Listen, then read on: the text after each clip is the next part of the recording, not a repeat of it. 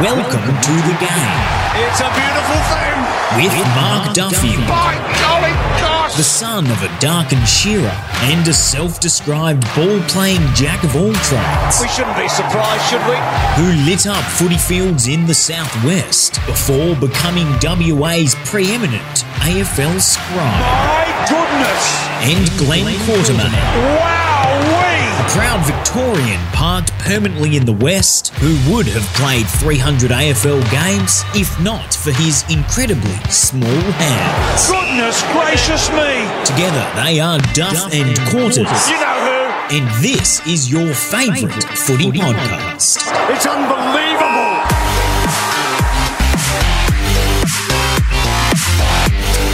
Yes, hello. It is the Tuesday edition of the Duff and Quarters podcast. We are brought to you by Tab Touch.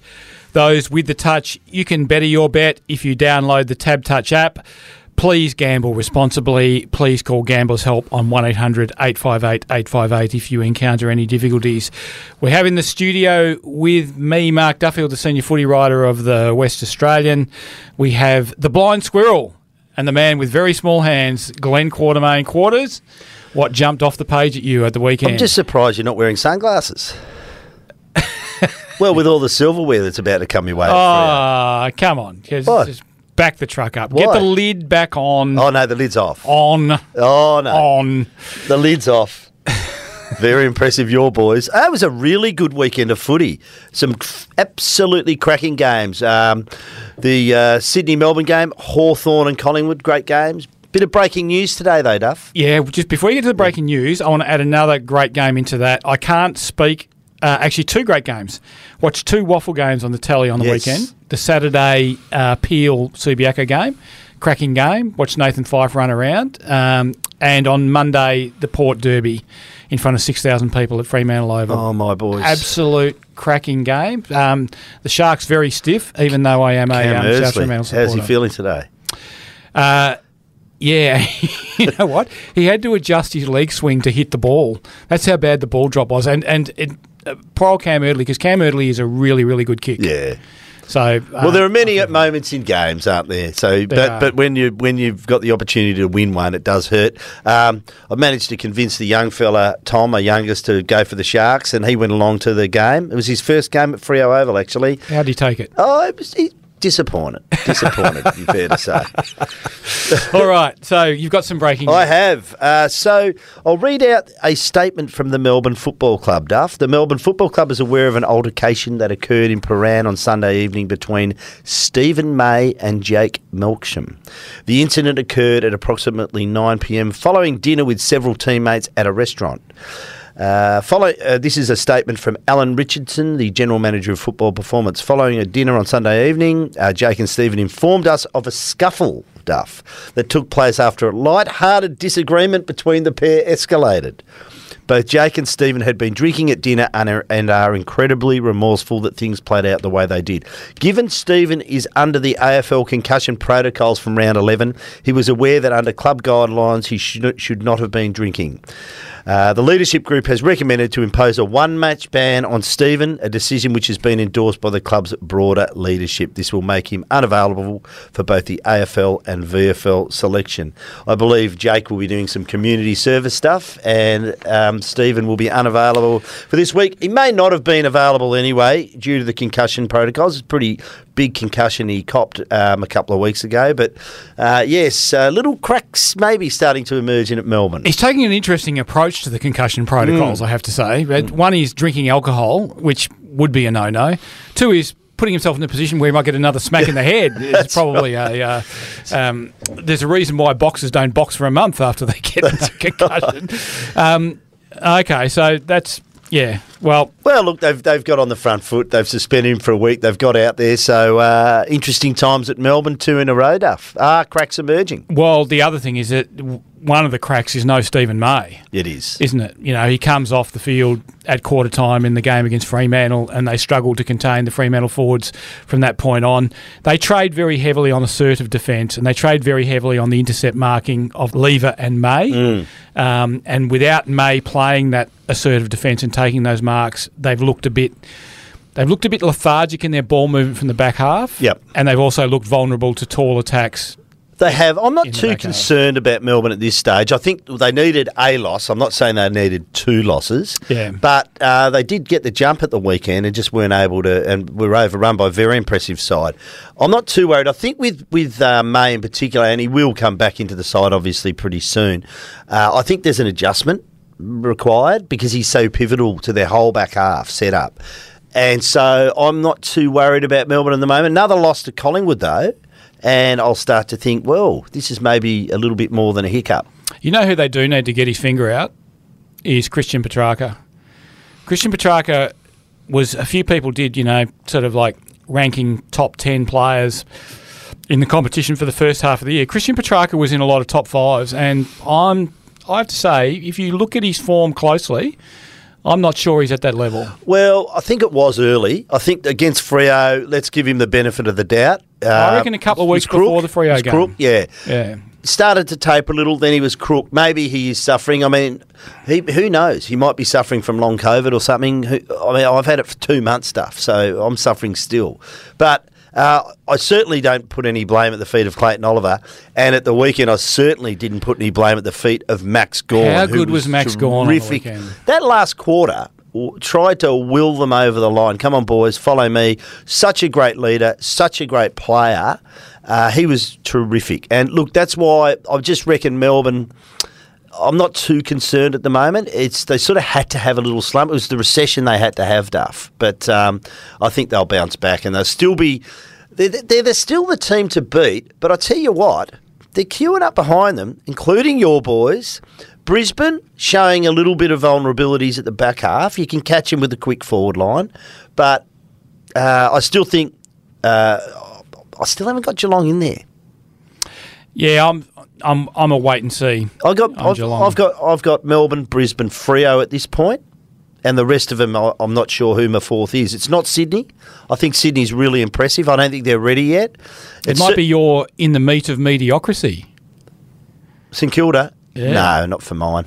Gee, I don't know. I reckon it's a race between those 3 at this point. You know what? And I reckon Freo, and seriously, I'm not joking here, I think they are up to their eyeballs in it right now. Right now, yes. Right now, Fremantle is playing as good a football as anyone in the competition, but it is round 12. I agree. Totally agree. But right now is all we can talk about, Duff. Yep.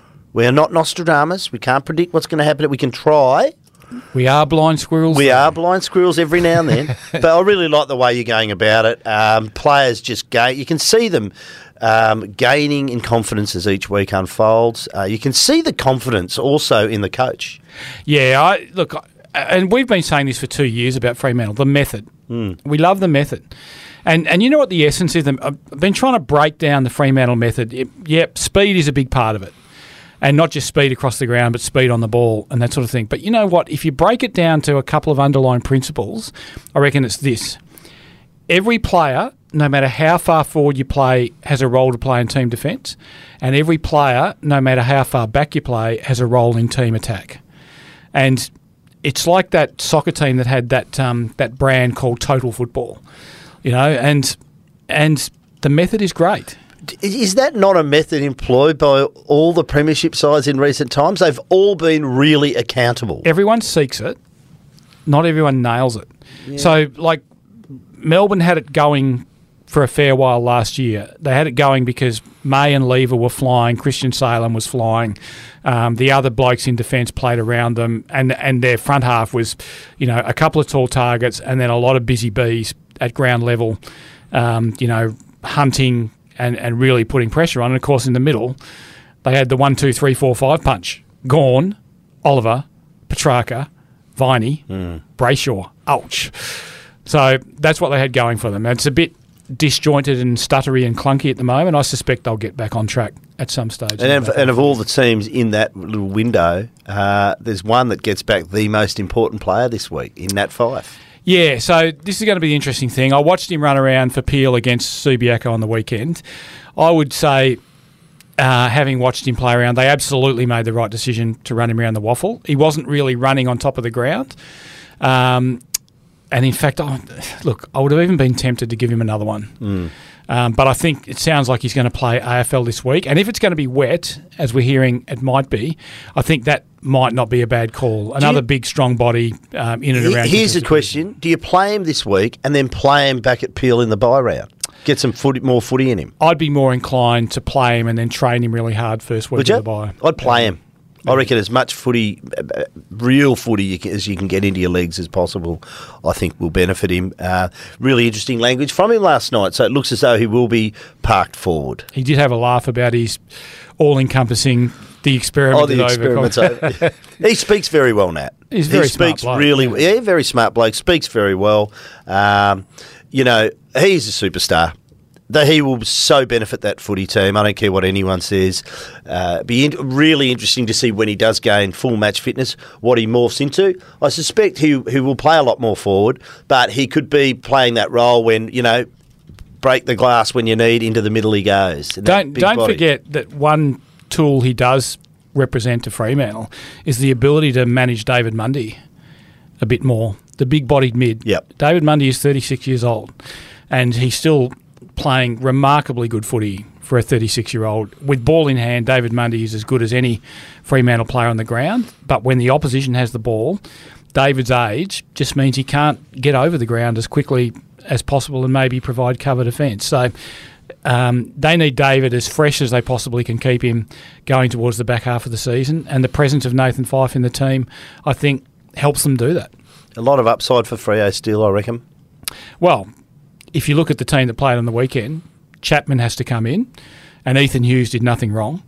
Fyfe comes in. Well, so let's talk about that. Who's your out? Is it Darcy Tucker? It can't be Bailey Banfield. At halftime, it possibly was Bailey Banfield, but it simply can't be. So I suspect eventually, you don't think that Bailey is going to bob up and kick four every week. No. If he does, he's still playing. He stays in the side, yeah. But you've got five to come in. So you would think Chapman for Hughes, you would think Taberner for Meek, you would think Fyfe for someone, probably Tucker, because Tucker has struggled a bit with the high half-forward role. But having said that, you don't want to tinker with the structure too much because the structure's working for them. And then you've got to fit in Switkowski and Walters. So, yeah, interesting challenge. It's a great problem to have. Yeah, the other thing that, let's be realistic. Right now, Fremantle doesn't have an injury list. They just don't have an injury list. They have, I think, Joel Weston is a couple of weeks away. I think Erasmus and Johnson came out health and safety protocols on the weekend, and Nathan Wilson came out ill. So, apart from that, they're pretty Holes much apart from the team down the road, Duff. Well, yeah, and I was thinking on the way in, those years gone by where you look at West Coast's injury list and you'd ask yourself the question, how come they don't get injuries? And you look at Fremantle's, and Fremantle would have 10, 11 or 12 of their best 22 out. So just on West Coast, so bye couldn't have come at a better time for them, really. It's just been a hard slog, a hard black slog. Yeah. But do you look at the glass half full last weekend? Because I tend to think that's a bit of an out for them. They had a lot of experience out on the park against Adelaide. It was in Adelaide. They win the second half. They pretty well after quarter time sort of got on top. But they still lose reasonably comfortably. Well, no, got jumped in the first quarter. They cough up 5 goals to zip in the first quarter. That's right. So is there an excuse there? I mean, I know they have to sort of celebrate and embrace small wins at the moment, but for me, so they avoided a bit of dodgy history, okay, which was, they'll say it doesn't count, but it does. Well, clearly it did after half-time. Yeah, 50 plus, so they've dodged that one. But they've still equalled their longest losing sequence. So these are stats they don't want to rack up, and so I'm not sure if I was that impressed with that performance at the weekend. I don't think you can be impressed with a 31-point loss. I mean, and if you're celebrating to a fellow bottom 4 if you're celebrating a 31-point loss to a bottom 6 team, which Adelaide clearly are this year, then you're barking up the wrong tree and you're going nowhere. But if you're them, you look at the second half and you go, we dug in and scrapped in the third quarter and made some headway, and we actually made a run at them in the last quarter, which has not resembled anything we've done in the last... Had a fair bit of territory in the last quarter too. You know, I look at it and I look at Shuey stayed out in the park and was among their better players for another week. Gaff, ditto, and also Jack Darling. Probably 2 weeks in a row has looked like a bit more like the Jack Darling of old, hasn't he? Yeah, so they were the things, my takeaways, that one, they were able to generate some momentum. I called it flickering belief. Did a radio spot yesterday and said flickering belief. There was flickering belief there. Darling played well and was a threat. Shuey, I did love the fact that Shuey got to work around stoppages. See, I'm a bit of a... Two things on Luke Shuey. One, I think that if Luke can't glue his body together over the back half of the season, he should retire. Two, it was probably a mistake for Luke to go on as captain this year, given the fragile state of his body. But three, just so people know how I view Luke Shuey, I'm a massive Luke Shuey fan, and I believe that Luke Shuey's best footy over the past 10 years has been the best footy played by a West Coast player. Everyone's a fan of Luke Shuey's. No one's not a fan. It's just that when you're battered and bruised and you're soft tissue affected like he is at the moment, it's hard to see the long-term view. Yeah, that's it. So I think Luke needs to be flawless and setbackless. Yeah. Between now and the end of the year, otherwise it's time. I mean, when you are flawless in your preparation, as we know he is, but when you just keep copping these injuries, they are old man's injuries relatively. I speak in football terminology here, but... So, yeah, it'll be really interesting to see how that plays out. Gold Coast v North Melbourne, Duff. Now, Gold Coast... Who does this say most about, Gold Coast or North Melbourne? Oh, it says it about both, actually. It says that Gold Coast now are winning the games when they should put teams away. 29 inside 50s in the second quarter. So now they're calling... So I guess the first thing is the metrics from last year haven't improved at all. They should have. In fact, they've gone backwards, right? Some people will say, well, you'll get that with a young list. I want to see those metrics improve, okay? So I'm talking about, average scores against, inside 50s, contested possession, all the metrics you want to see, a little bit of incremental improvement, none at all for North Melbourne. You know what sickened me this week is calls for the priority draft picks for North Melbourne. Now, I'm sorry, but I'm not a fan of priority draft picks at all, in any circumstance.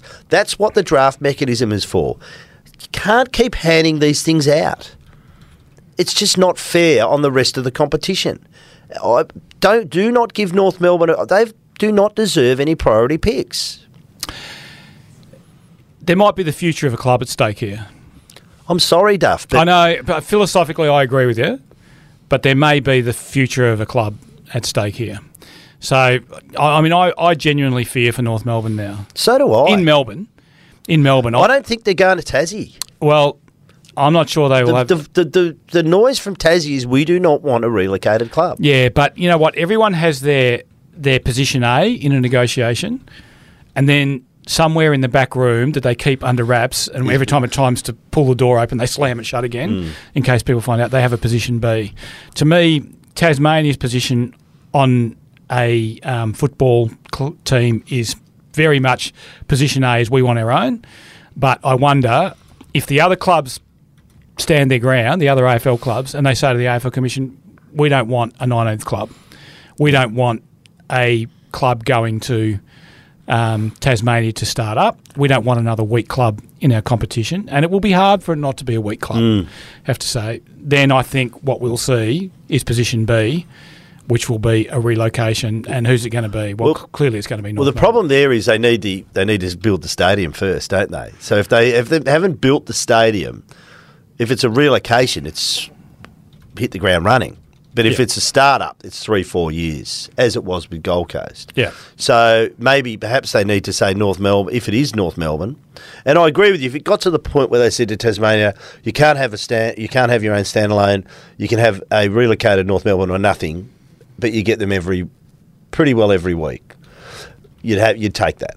Oh, I would take, if I'm Tasmania and being pragmatic and knowing that within 10 years' time it's pretty much going to be your team anyway, I would take 10 home games a year and probably I would let them play a couple of pre-season games in Melbourne to get their Melbourne membership looked after and up and running. And you wouldn't have any regular season games in Melbourne? I'd play one. I'd play one home game in Melbourne, and I would also try and get a lot of games at a venue like the MCG where all of your Melbourne-based support could go along and maybe even get a section of the stadium circled off so they could all sit together. And you can have a real Melbourne-based. So if that happened, what I'd like to see, if they did get one home game, I'd like it to be the marquee Good Friday time slot.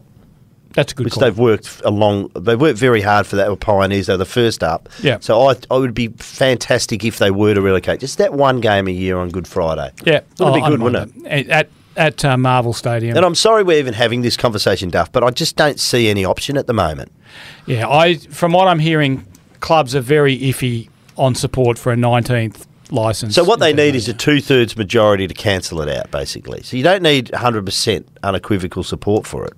They just need 2/3 to veto it. Yeah. I'm optimistic it's going to happen. Oh, yeah? I'm just not sure in what form. Yeah, well, if it happens, then obviously you have... then I really fear for North Melbourne. I fear for North Melbourne, period. Yeah. I wouldn't like to see a lopsided number of teams. Well... Because you're not going to get a full-time team from the Northern Territory. But if you say to North Melbourne, you stay here, we can't really support you. You go there, and we can. And we can... And you keep your identity, as in the Kangaroos. The Kangaroos, yes. Were there many Kangaroos in Tassie? Yeah. They were? Yeah, they got these weird little pottery ones in a place called Wineglass Bay. You've probably seen photos of it. It's a beautiful spot in the south. They've got these weird tiny little miniature kangaroos there, like tiny little wallabies. Maybe it could be called the Ruettes. They could be. Saves them a problem, doesn't it? They don't have to go down the Jack Jumpers line. The Ruettes, I'm hearing you, mate. They didn't get eaten by the Jack Jumpers then, or the Tassie Devils, or the Tassie Tigers. Yeah, look, I just don't want to see... I mean, obviously, if they do relocate and go to Tasmania, you could probably mount an argument for some priority selections. But I don't like to see it under normal circumstances. Anything else jump out this weekend? No, I just think I love Sydney's effort against Melbourne. And there were some real sort of recurring themes there, weren't they, for Melbourne? So the ability of Sam Reid. Sam Reid's an interesting player, isn't he? Jumps up every now and then to remind you how good he could be. Yeah. Just doesn't do it often enough. I remember watching him in 2012 and thinking, wow, isn't he going to be a player? And even in the final series in 2012 when they won the flag. And then he's had some injuries. He's clearly a confidence player. He got rolling on the weekend. Logan McDonald, rising star nom from the weekend. Yeah, well done, Logan. We always knew. I knew from the moment I saw him play waffle with Perth. Yeah, he's going to be a player. But it's the opportunity, isn't it? So just showing what we always thought he had, and in the clutch too. Right in the when the game had to be won, he's kicked the goals. Under pressure. So he's going to be some player. And doesn't Tom Papley love a goal? Yeah, the celebration though. I get the celebration, but 30 seconds after the celebration, still getting into your opponent's face, I don't like it. Yeah. Have your moment, move on. There's a few blokes that are lucky they're not playing in the 80s. But, by the way, yeah, that's right. By the way, Chad Wingard went a bit early for the Hawks too. That was classic. Kick the goal, waves to the Collingwood cheer squad. I watched that and I thought, oh, Chad, you've gone way too early. First of all, I might be dead during the marquee contest. Then... that was funny. Then, hang on a minute, there's a lane to goal, and then I'll give the crowd a bit while I'm on the way in. And then, unfortunately, Chad, you didn't win the game. No, you got to win the game if you... Now, Geelong Western Bulldogs, really interesting game. Bailey Smith, 2 weeks. I'm happy with that. I think he deserved every bit of 2 weeks. I can't believe they took 24 hours to decide whether to challenge it or not. Well, you do because you can. Does someone remind... Yeah, but they're all whinging about soft cap money, quarters. Yeah. The $10,000 you put up for the commission comes out of your soft cap. Like, when Lance Franklin hits Trent Cotchin, guys, they have these things called cameras. They have this thing called video. It's on film. It's not like Stephen May and Jake Melksham where we have to rely on word-of-mouth accounts to know what actually happened. It is on film. Yeah. Just take your lumps and get on with it. That was as good a Liverpool kiss as I've seen.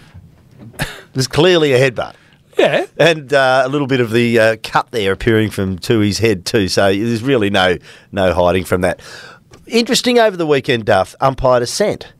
So they've eased up on umpire dissent a bit. But it'd be nice of them to tell the punters in advance. Yeah, This is the mistake they make, Duff. They change rules on the run and don't tell the punters. So the punters are scratching there's hang on, there's a fair bit of dissent there and a fair bit of dissent over there. So how is this not going to be thin edge of the wedge with the players? Once they realise they can get away with a bit, and the commentators will aid and abet them on this, by the way.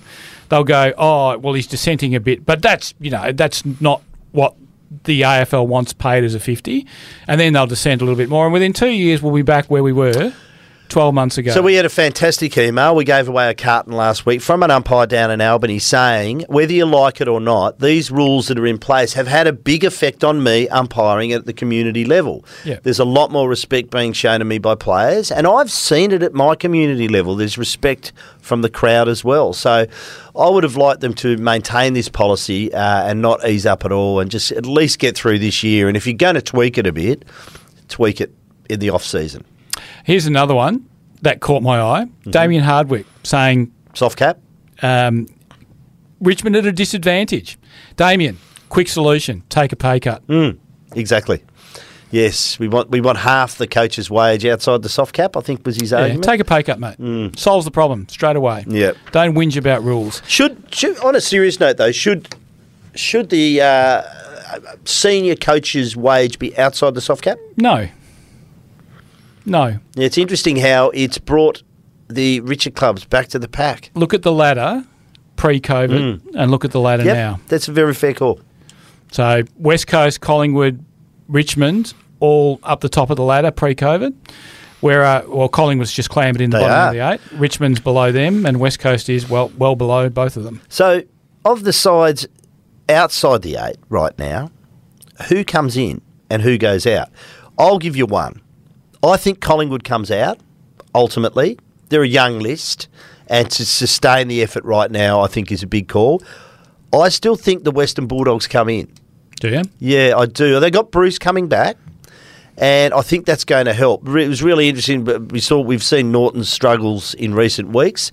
Not of his own doing. It's just hard for him up there playing a lone hand. So I think they still play finals, the Western Bulldogs. Yeah, I'm not sure about the Dogs anymore. I was a bit underwhelmed by them on the weekend. I thought that they were really sloppy early, and I still wonder whether they really struggle against good tall forwards. You know what? Obviously, Gold Coast aren't sitting here listening to this, hanging on every word with bated breath. We should set Gold Coast a challenge. Make the 8. You have enough talent to make the 8? Make the 8. Don't drop away. Don't accept improved. Yeah, and say, look, we almost got there. That was a good year. Yeah, make the 8. Make it a statement for the club for the season. Play in your first final. Get Ben King back next year. Get everyone's signature on a piece of paper, and then scare the living daylights out of the competition over the next 2 years. Interestingly, Carlton in 7th spot now. Sydney ahead of them. St Kilda still in 5th position. Richmond Port this week. It's a big game. It's a very big game. In Melbourne? It's in Melbourne, yeah. MCG Thursday night. Thankfully, we've got Thursday night footy coming back, Duff. Okay. I love my Thursday night footy. Probably tip the Tigers? I'll be picking the Tigers at the MCG Thursday night. I reckon it's a fascinating battle. I think there's... So looking at the ladder upside down that you've got there, I reckon the Dogs, Richmond, Gold Coast, and maybe Port Adelaide, I reckon, can make a run at it. I think your boys are a little bit too far back. Although, if they were to pinch a win against Freo this week, and it's going to be wet, the old wet weather game. Still won't play finals, Hawthorn. They're not there yet. They're probably a little bit too far back. Showing up, they're losing. They've lost a couple of close games. Yeah. They're just not quite there. So I don't think Hawthorn plays. I don't think Port will play finals. Gold Coast, Richmond Dogs definitely can make it, but I think anything below that, I'm not convinced. I'm not convinced Port can. Yeah, so come on the Suns. Yeah. No disrespect to the others, but I think it would be great for footy. It would be. If the Suns could clamber in there. Love to see what they did when they got there too. Yeah, there's a bit of talent there. Heart goes out to Lockie Waller, by the way.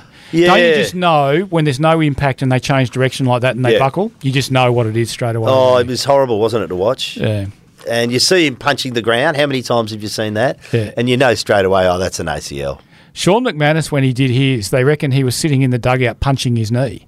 You know why he's punching his knee? Why?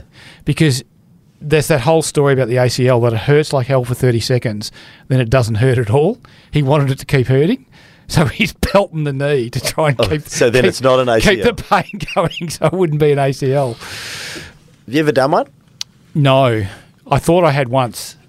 Touch wood, I haven't. It was actually out at RAAFPS playing a game of ammos, and I got a knock to the side of the knee, and fair dinkum, it felt like my leg was broken, and it must have just tweaked a nerve. I rolled around like a not a very tough man on the ground for several minutes. Then I got escorted off or helped off the ground, and then about 20 minutes later I was back on. So, not my finest moment, Glenn. Well, now it's time for this stuff. Saddle up your camel. It's time for the Thirsty Camel mailbag. Thank you again for all your mail. Thank you to Thirsty Camel and Gage Roads Albi Draft. We'll be giving a carton away on Thursday. Please keep your email short and let us know if you're from Western Australia or not. If you're not, you can't win a carton. It's too long a drive over from Victoria and particularly overseas. But here's a couple this week. This one from Lee Howren. Hello, gents. I am from North Carolina, USA. So unfortunately, no beer for me. For weeks, there has been rampant speculation of who would need to sit when Nat Fyfe returns. I think there is a simpler solution for Freo given their depth this year. Why not have a planned schedule of managing players towards the back end of the season? You can start with David Mundy. Give him a couple of weeks off with the bye. It just seems like a good way to keep more players involved at the senior level while allowing your best players a bit of rest down the stretch. This works as long as the Dockers stay reasonably healthy. Duff. Yeah, I have no problem with that. And in fact, it surprises me that more clubs don't do this. We've sort of seen Geelong do it a little bit when they were really flying and they'd get to, 15-1 or something like that, and then they'd sit one or two down every week, bring one or two in, rotate the list, give people a bit of a spell. Have no issue with that whatsoever. Clubs do like continuity, but I do suspect that, let's say, if Fremantle were to play Nathan Fyfe this week and they were to say to David Mundy, how about you take this week and next week off?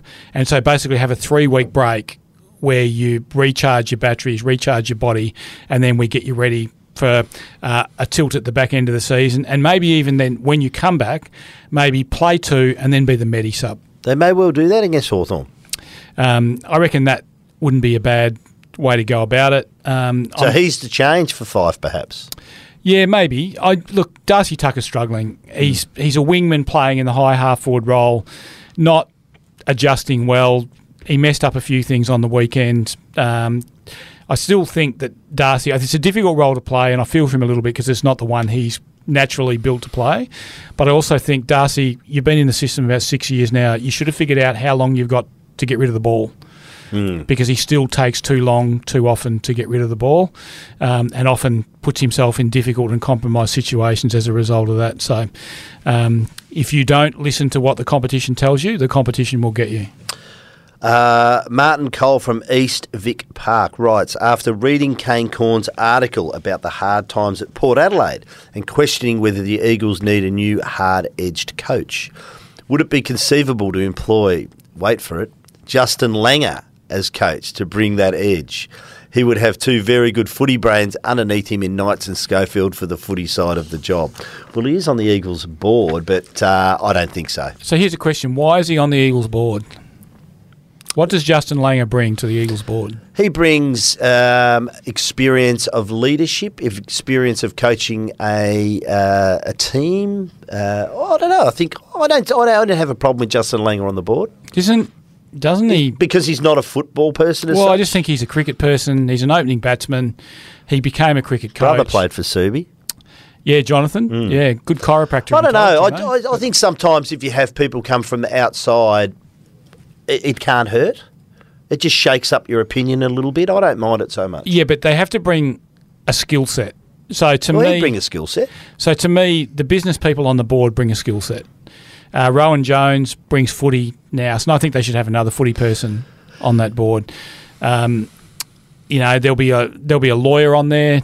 I haven't sort of gone through them and worked out who's who in the zoo, but there'll be a lawyer on there. There'll be a commercial person on there. There'll be business people on there. There'll be Rowan Jones, who's a footy person, on there. They'll need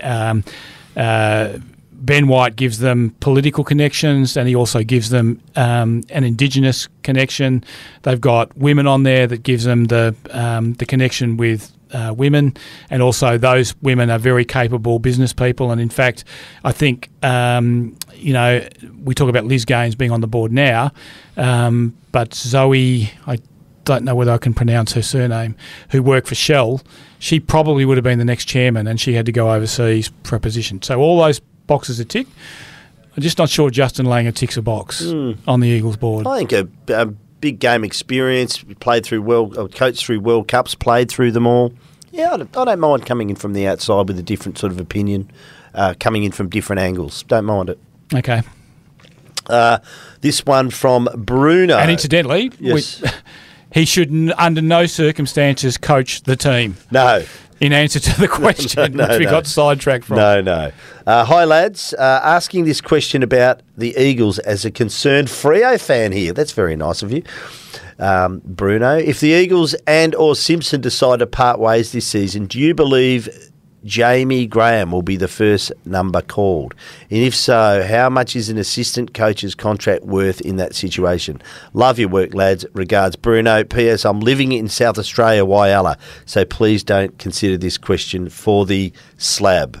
Bruno, you use the term slab because you're from the eastern states. It's a carton. Well done, Bruno. Honour system. They're owning up to that. Yes, well done. It's a good question. Basically, every assistant coach, every senior assistant coach that's in the running for senior coaching positions has an understanding with the club that if they get a senior position, the contract becomes null and void. No club would stand in the way of a person. And you know what? Jamie Graham, I'm told, interviewed very impressively for the Collingwood senior coach's position and was down to the last 3 or 4.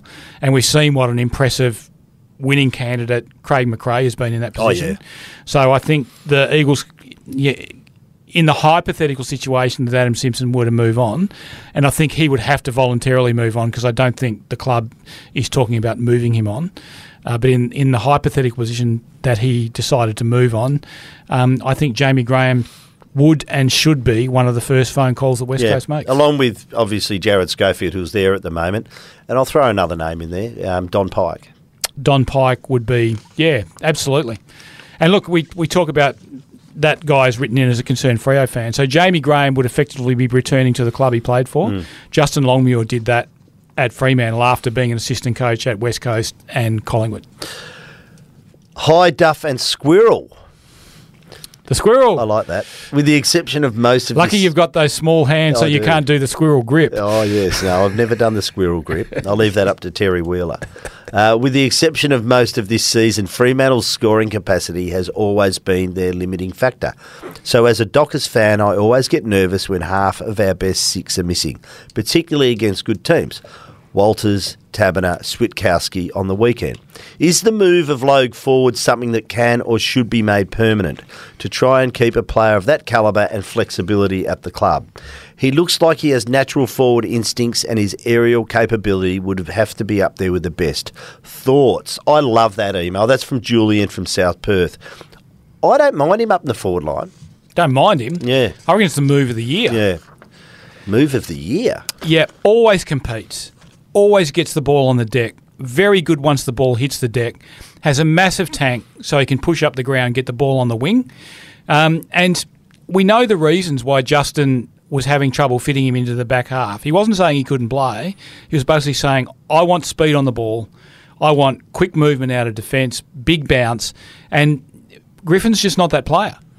And other players that were in the back 7 either equal to or marginally ahead of him were more like that type of player. So for Justin to get the brand of footy he wanted played, it was hard for him to fit Griffin into his back 7. Incidentally, on the flip side of the flip side of the Logue move against Brisbane is who has been the nominated opponent for Charlie Cameron the last few times they played him? Griffin Logue, who did an outstanding job on Charlie Cameron on the Yeah, weekend. Brandon Walker. I know Charlie kicked 3. He did kick 3, yeah. No, look, he did, and he was often, you could see, even outpaced at times, but still managed to show a bit of guile, get his body between him and the ball. So it was a pretty good performance. Yeah, Charlie Cameron can kick 3 goals on the very best of players, and he can do it really quickly. So I don't think 3 goals is a disaster by any means. No, and I'd actually reckon not outpaced. Do you? I reckon a couple of times outpaced. I know he's quick, Brandon Walker, but he is super quick, Charlie Cameron. Yeah, I reckon there was one where Charlie got goal sided. You reckon he just got ahead? Yeah, okay. And I reckon Walker had evened up the foot race by the time they got back to the ball. Wouldn't mind seeing a 100-metre sprint at the end of the season, just with the very quickest AFL players. Forget about this grand final sprint where you have your reserves players, what have you. Wouldn't mind seeing that. You know who won it a couple of years back? One Ben King. That's a bit scary, isn't it? Oh, yeah. 202 centimetres and the quickest bloke in the AFL. It is. That's a bit frightening. Yeah. No, that's a great call. I love the move of Logue forward. Be interesting to see how they work it when Taberner comes back. I suspect it means that they can't play Meek. What did you think of the 2 ruck? Look, I always think it works okay. Certainly not required this week against Hawthorn. I think Ned Reeves is Hawthorn's ruckman second week back. Hawthorn hasn't had a ruckman all year, so no requirement for 2 ruckmen this week. I like it. I like Lloyd Meek. I think he's got a lot of potential. Me too. I think that Freo needs to, if they could lock Lloyd Meek away for another year, great. But I think sooner or later Lloyd Meek's going to want to play somewhere and lead the ruck. Here's one, just on the ruck, just a little segue for a moment. Darcy Cameron's form at Collingwood. Oh, what are they going to do with Brodie Grundy? Now, Nathan Buckley flagged this before he departed Collingwood. Yep. Grundy you could get a lot for him on the open market. Yeah, I think they should explore it. I think they should explore it. Whether they look at, say, if Geelong comes up short again, Geelong, and they need the ruckman, I think I'd be ringing Geelong and asking the question because I've loved Darcy Cameron's development. And you know the other great thing about Darcy Cameron can go forward and catch it, and he's a really, really good kick. Darcy Cameron doesn't miss many. No, he's a good player. That's for sure. Hi, guys. Great pods, by the way, so thanks. You're very welcome. Can you explain if the AFL is so adamant about protecting the head, why was Buddy's ban less than Switter's? That's from Rob. That's a really good question, you know. Like the Switkowski one, we know they don't like the chicken wing, but I maintain that the Switkowski one started as a tackle because Ginnivan likes to shrug him up. And so how do you stop them from shrugging the tackle up? You grab the arm, and then he did something naughty when he had him on the ground. He stuck the half Nelson on him, which made it the chicken wing tackle. No let up, is there? He was at it again at the weekend, Ginnivan. Yeah, and he's not getting free kicks anymore, which is exactly what we predicted, the week before, that sooner or later the umpires would get a hold of him. Sooner or later the opposition players would start to get a hold of him. And the next step along, quarters, will be he'll get the chat from teammates. And the chat from teammates will be, we're sick and tired of getting caught in melees because you're a smart ass. And you'll get the chat from the coach, and the chat from the coach will be, you're not going to get free kicks once the umps realise you're playing for him. I really like him. Do you think Cody Waitman will be getting the chat from his Western Bulldogs teammate? That is worse. Yep. They're just complete dives. He might get a fine or at worst suspension if he keeps doing that. Aerial starfish. Oh, goodness me. Yeah, it's good. Aerial starfish. Hi, gents. Love the podcast, your thoughts and insights. As an optimistic Eagles supporter, there's still one out there, Duff, who continues to speak with others that all accept this year isn't for us, and we all just want to see some fight in the dog to play our games with some mongrel and commitment to each other. If we lose, no worries, just make sure we tried. My biggest frustration is we are not playing our players for the future. Why would we put Greg Clark out on a wing and not in the guts? It pains me as well to see us putting games into players who are unlikely to be with us next season. I'm keen for a fitter list in the second half of the season to see what the Eagles do to help transition our list to a more competitive side in 2023. Thanks, as always, Byron Forbes from Parmelia. It's a really good email, Byron. actually. Yeah. So there's a couple of things to unwrap here, isn't there? The first thing is that I think they did show some fight on the weekend, but they still have the capacity to play that absolute stinker of a quarters, which on the weekend was the first one, which made all the others pretty much irrelevant. apart from a 10-minute burst in the last quarter where they actually got within 4 goals and you thought, oh, gee, hang on, if everything lined up for them, they could actually come over the top here. But, that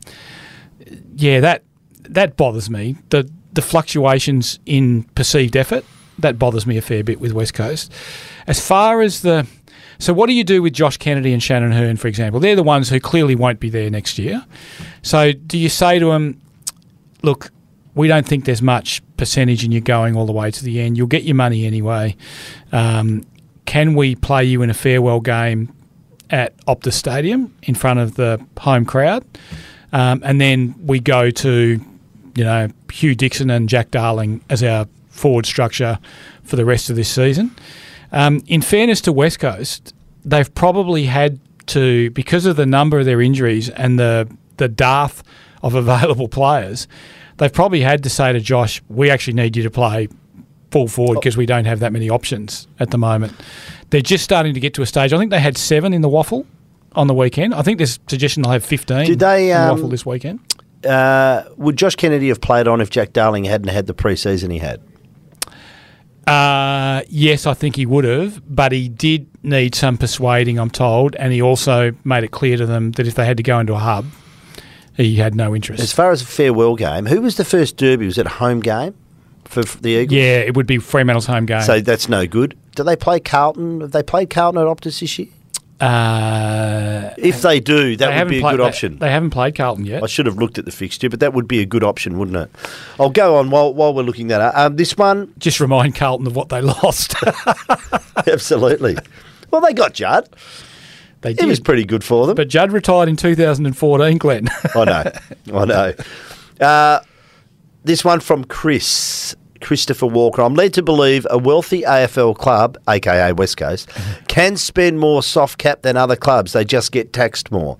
Is that correct? And if so, why aren't the Eagles spending more, seeking out the best possible recruiting list managers, strength and conditioning teams and development coaches in the land? Well, yes, they can, but you're paying 100 cents or you're paying 100% every dollar over the cap, aren't you? So here's the thing, and this actually dovetails a little bit into something I wrote at the weekend about the commission structure and the lack of accountability for West Coast. It is a soft cap, and so therefore you can go over and blow it. You just have to cough up the money. But as it stands, that is not a good look for a club that's owned by someone else, because they're supposed to be handing over part of profits to the WA Football Commission, even though I would argue they hand over a very, very small percentage of their profits. And the major issue with WA Footy is that they have to get more money out of West Coast, which, if you're looking for an agenda behind what I was writing at the weekend, is pretty much the agenda behind it. Let's hold West Coast more accountable. Let's get more money out of them. And if that means making them privately owned, then let's do that. Let's just get $8-10 million out of them before they even start operating each year. And then West Coast can go about their business. And the group of business people that are running the club, who, let's face it, run the club now and control the club now, they can do whatever they like. They can harvest their money, or they can save their money, or they can spend their money. Whatever they want to do. But yes, the answer is yes, they can. It's just not a great look when you are owned by the WA Football Commission and you start blowing a stipulated budget to get a competitive advantage that probably won't be accurately reflected on the scoreboard anyway, given the current state of their playing list. All right. Well, thank you very much for all your emails. Please keep them coming and send them into this address. Send your mail to duffandquarters@wanews.com.au. Before we go, who do you reckon's our clubhouse leader? Our clubhouse leader? Jesus. I like the Eagles guy. Yeah. The Parmelia, the guy from Parmelia. Like it, yep. So you're the clubhouse leader. West Coast might win something this year. Good effort. But speaking of clubhouse leaders, we should salute Minjee Lee too. Yeah, US Open champion. And here's a prediction. Will win more majors than any other Australian player by the time she retires. Yeah, I'll give you another prediction. I don't think she'll play for as long as you reckon. I reckon Minjee Lee, from what I'm told about people close to her, she might be a bit of an Ash Barty, where she might step away from the game a little bit sooner than you think. Isn't it remarkable how consistent Minjee Lee and Hannah Green, another WA product, are? They've now got 3 majors between them, and every time you look up, and I do this thing every Monday morning, I look up the PGA to see how the Aussies have gone, and I look up the LPGA to see how mainly the West Aussies have gone. And Minjee Lee and Hannah Green, you rarely have a weekend where they're not in the top 20 in a tournament. And well done to Richie Smith, the very celebrated and decorated WA coach as well. Duff, it would be remiss of me before we leave not to mention something. Let's cue some music. I believe today is a significant anniversary for you. Yes, it is, and it's not the Queen's bloody whatever it is Jubilee. I like the Queen's Jubilee. Oh, mate, I'm a Republican. So am I, but not a royalist. But this was over in England. I like the Royals in England. Elizabeth Key will always be Betty's Jetty to me. Yes, fair call. We don't name things after people in Perth. But I think because she turned up to a sausage sizzle. Anyway, we digress. What's your anniversary? 40 years today since I had my first day of work as a journalist at the South West Times in Bunbury. Wow. Yep. You going to celebrate it in any way? No, I'm too old. Yeah. In answer Congratulations, mate. Can I say journalism is lucky you picked it for a career, so well done. Yes, and footy is lucky I didn't pick it as a career because that was the alternative. I was either going to Perth to play footy for South Fremantle or I was going to be a journalist. And my father sat me down and had the talk, and given the calibre of football I played after that, I made the right decision. Good decision. Well done. Congratulations. Thank you very much for joining us today. We have been brought to you by Tab Touch. Those with the touch, you can better your bet by downloading the Tab Touch app today. Please gamble responsibly. Please call Gamblers Help on 1-800-858-858 with any difficulties you encounter. We'll be back on Thursday to try and tip you a winner or two and talk about the fast rising issues in footy. And until then, enjoy your week. If you're a fan of the podcast, why don't you get in touch? Send your thoughts to the Thirsty Camel mailbag at duffandquarters@wanews.com.au. And don't forget to like, subscribe, and of course, tell your mates. Thanks for listening. This has been the Duff and Quarters podcast on The Game. You know who? It's unbelievable.